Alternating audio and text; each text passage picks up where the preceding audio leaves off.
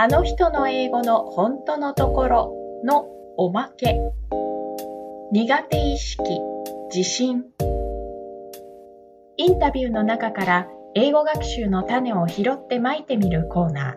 今回は英語に対する苦手意識や自信についてです。英語を自由に使える人たちというと自信満々なイメージがあるかもしれません。英語に限らず自信はあれば便利なもの。KEC では自信をつけたいと望む人には自信がつくようサポートします。でも実は自信はなくてもいいのです。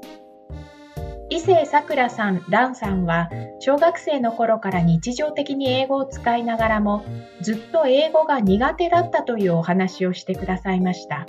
坂枝直子さんはアメリカの大学教授という立場にありながら、いまだに英語ができるとは思っていないとおっしゃいます。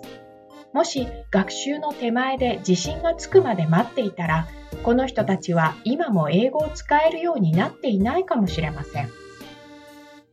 自信がなくても使っているうちに英語に対する考え方や優先順位が変わることがあります。島田健一さんは英語に対するコンプレックスがなくなったわけではないけれど、突き詰める方向が変わってきたと表現されました。長きにわたる学習プロセスでは克服が全てではないんですね。また、郡司まりかさんはコンフィデンスがあるという褒め方を紹介してくださいました。特に人前で発表するとき、自信なさげに話すのはマナー違反とも言えます。自信がないならないまま一歩を踏み出す。自信がなくても苦手でも一旦脇へ置いて挑戦を続ける。